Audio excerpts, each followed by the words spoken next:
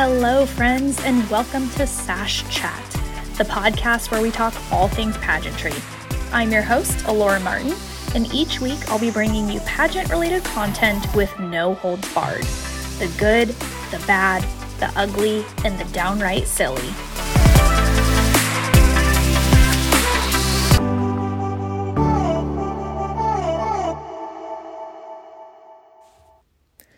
Hello, queens! Welcome back to Sash Chat, where this week we're talking about money. It's no secret that pageants are expensive, so I want to help you understand why that is, how you can compete on a budget, and how to know if the sticker price of that pageant you've been eyeing is really worth it. Before we dive in, I'm proud to announce that this episode of Sash Chat is sponsored by No Lines Nude. No Lines Nude has created various tanning products, including mists, foams, and gradual tanning moisturizers. One of my favorite things about their product line is that everything is vegan and cruelty-free. As a redhead, I'm no stranger to sunburns and wanting that tan glow, so having a product that's good for my skin and gives me some color without all the harmful effects of UV rays is awesome. Check out our Instagram at SashChatPodcast and click the link in our bio to see the full product line for No Lines Nude. All right, let's jump in. The first thing I want to address is entry fees, or sometimes what's called sponsorship fees. Obviously, pageants take money to run. Even if a pageant organization is a nonprofit or has community sponsors, they're still going to need to charge an entry fee to cover expenses. I've seen entry fees ranging from $30 to $5,000, and usually the price is commensurate with the value of the experience and the prize package, but that's not always true. So one of the first things I do when I look at a pageant is I find the breakdown of costs and what the total cost to compete will be. And you may be like, Alora, the entry fee is the cost to compete. But that's not always the case. Often the entry fee is the baseline. It's what gets you in the door.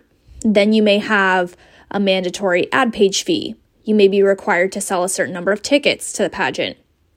Or you're required to pay for an opening number dress or t-shirt provided by the organization. Or you must donate $50 to the scholarship fund for the winners. Or you're required to bring a gift for a sisterhood exchange. Maybe you need to pay for your competition sash. Or there's a mandatory registration fee to be paid to the national office, even if you're competing at the state level. Or maybe it's all of the above. And to be clear, none of these things are inherently bad. In fact, they're fairly common and most of the time completely justified. But it's still important to know how much you're going to end up paying and what it's for. In my opinion, if an organization can't explain to you why they charge the price that they charge, it's a red flag. Some organizations will have a breakdown right on their website or in the application to compete, and some might not. But if they don't, never feel like you can't ask. If you're competing in a local pageant that costs $750, I highly encourage you to ask the director what's included in your entry fee if it's not posted somewhere. True story, I competed in a local pageant years ago, and the entry fee seemed reasonable, so I didn't bat an eye. I just paid it. But then I found out after I won that my entry fee didn't include my sash should I win. So after the pageant, I had to write an additional check to the organization before they would give me my sash.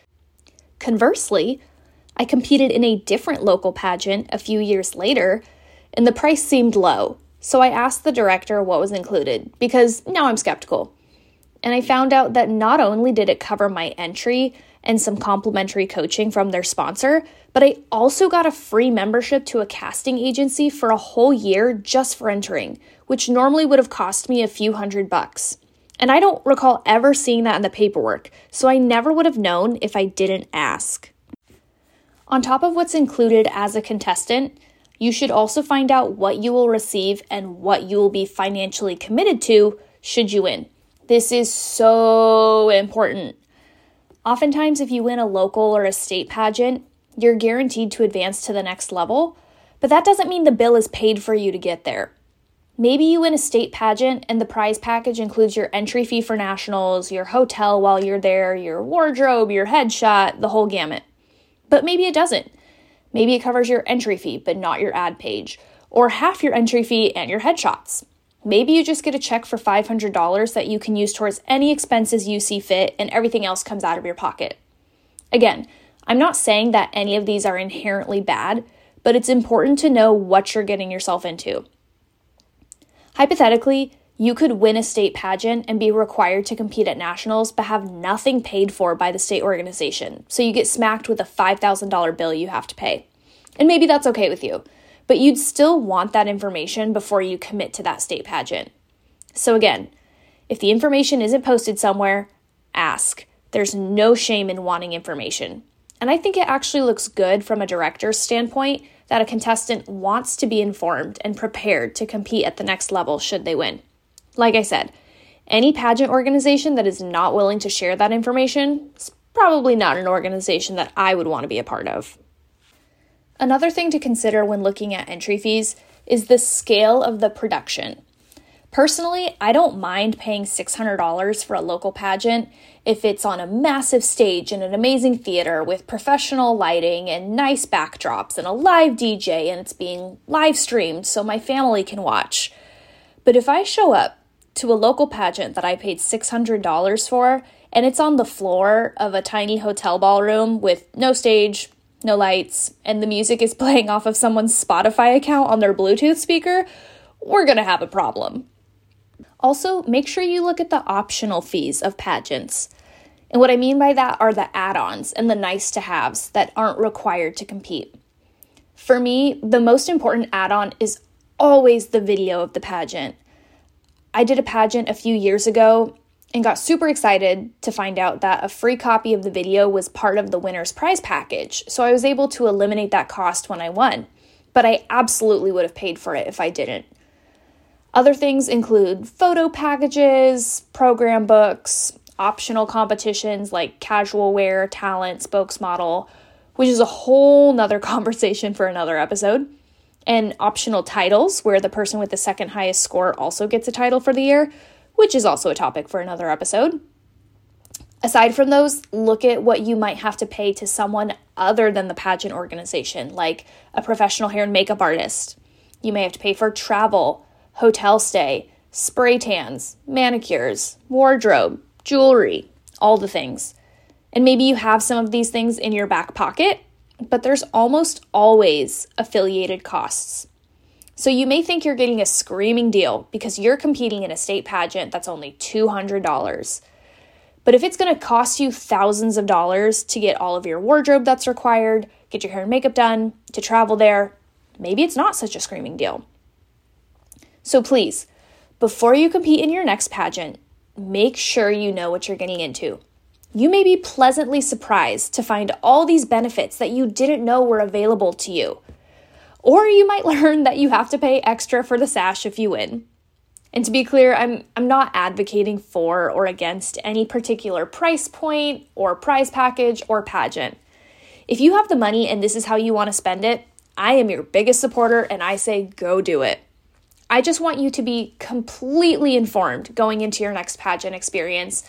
And if you're like me who's had to pinch pennies to compete, I don't want you to have any surprises.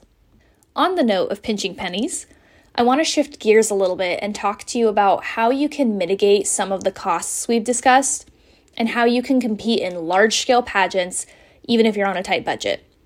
There are so many ways you can get your costs covered, or at least make them less of a burden for you. One of the best ways to do this is through sponsors.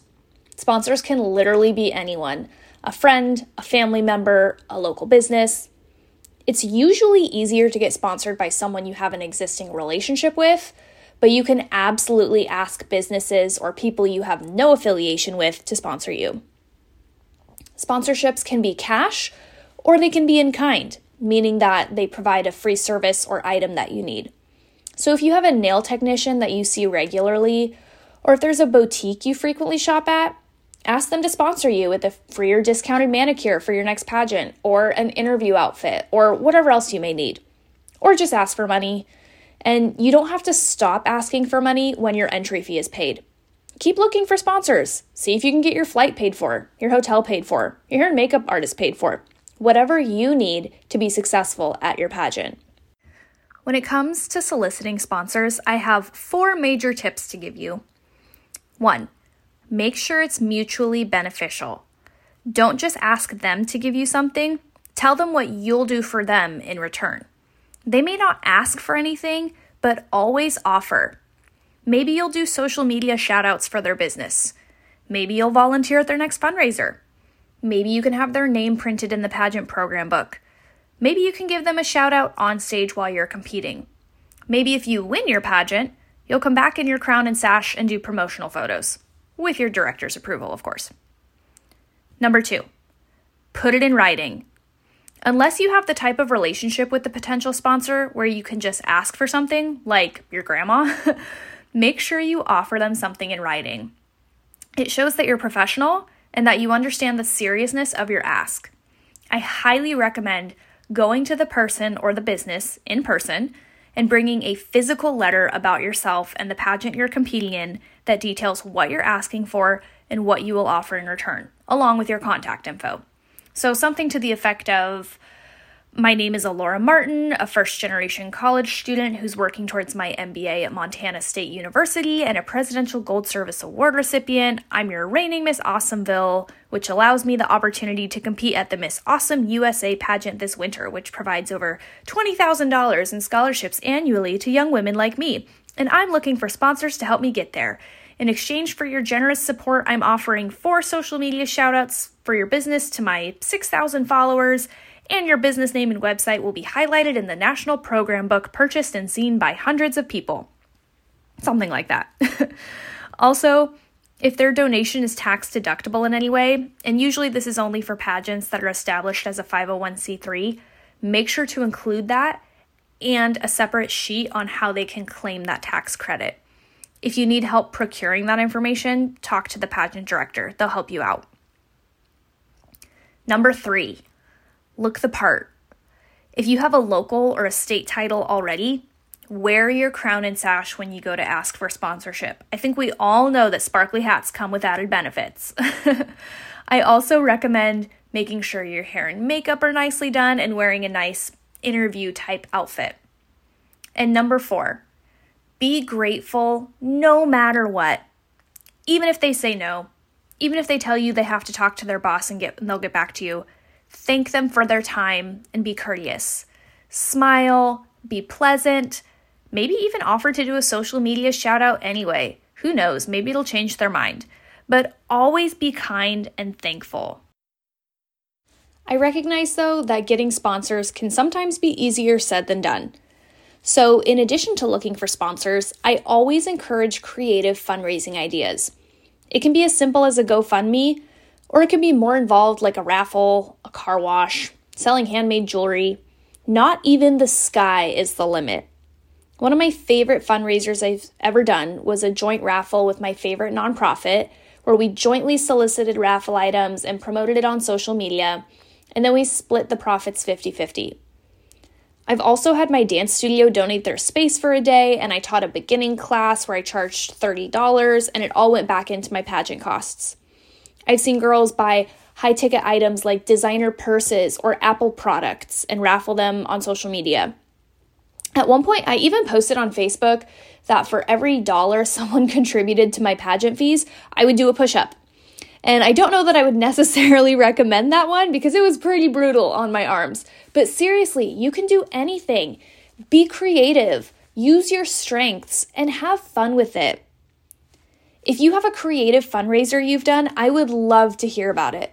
DM me on Instagram at sashchatpodcast or email me at sashchatpodcast@gmail.com.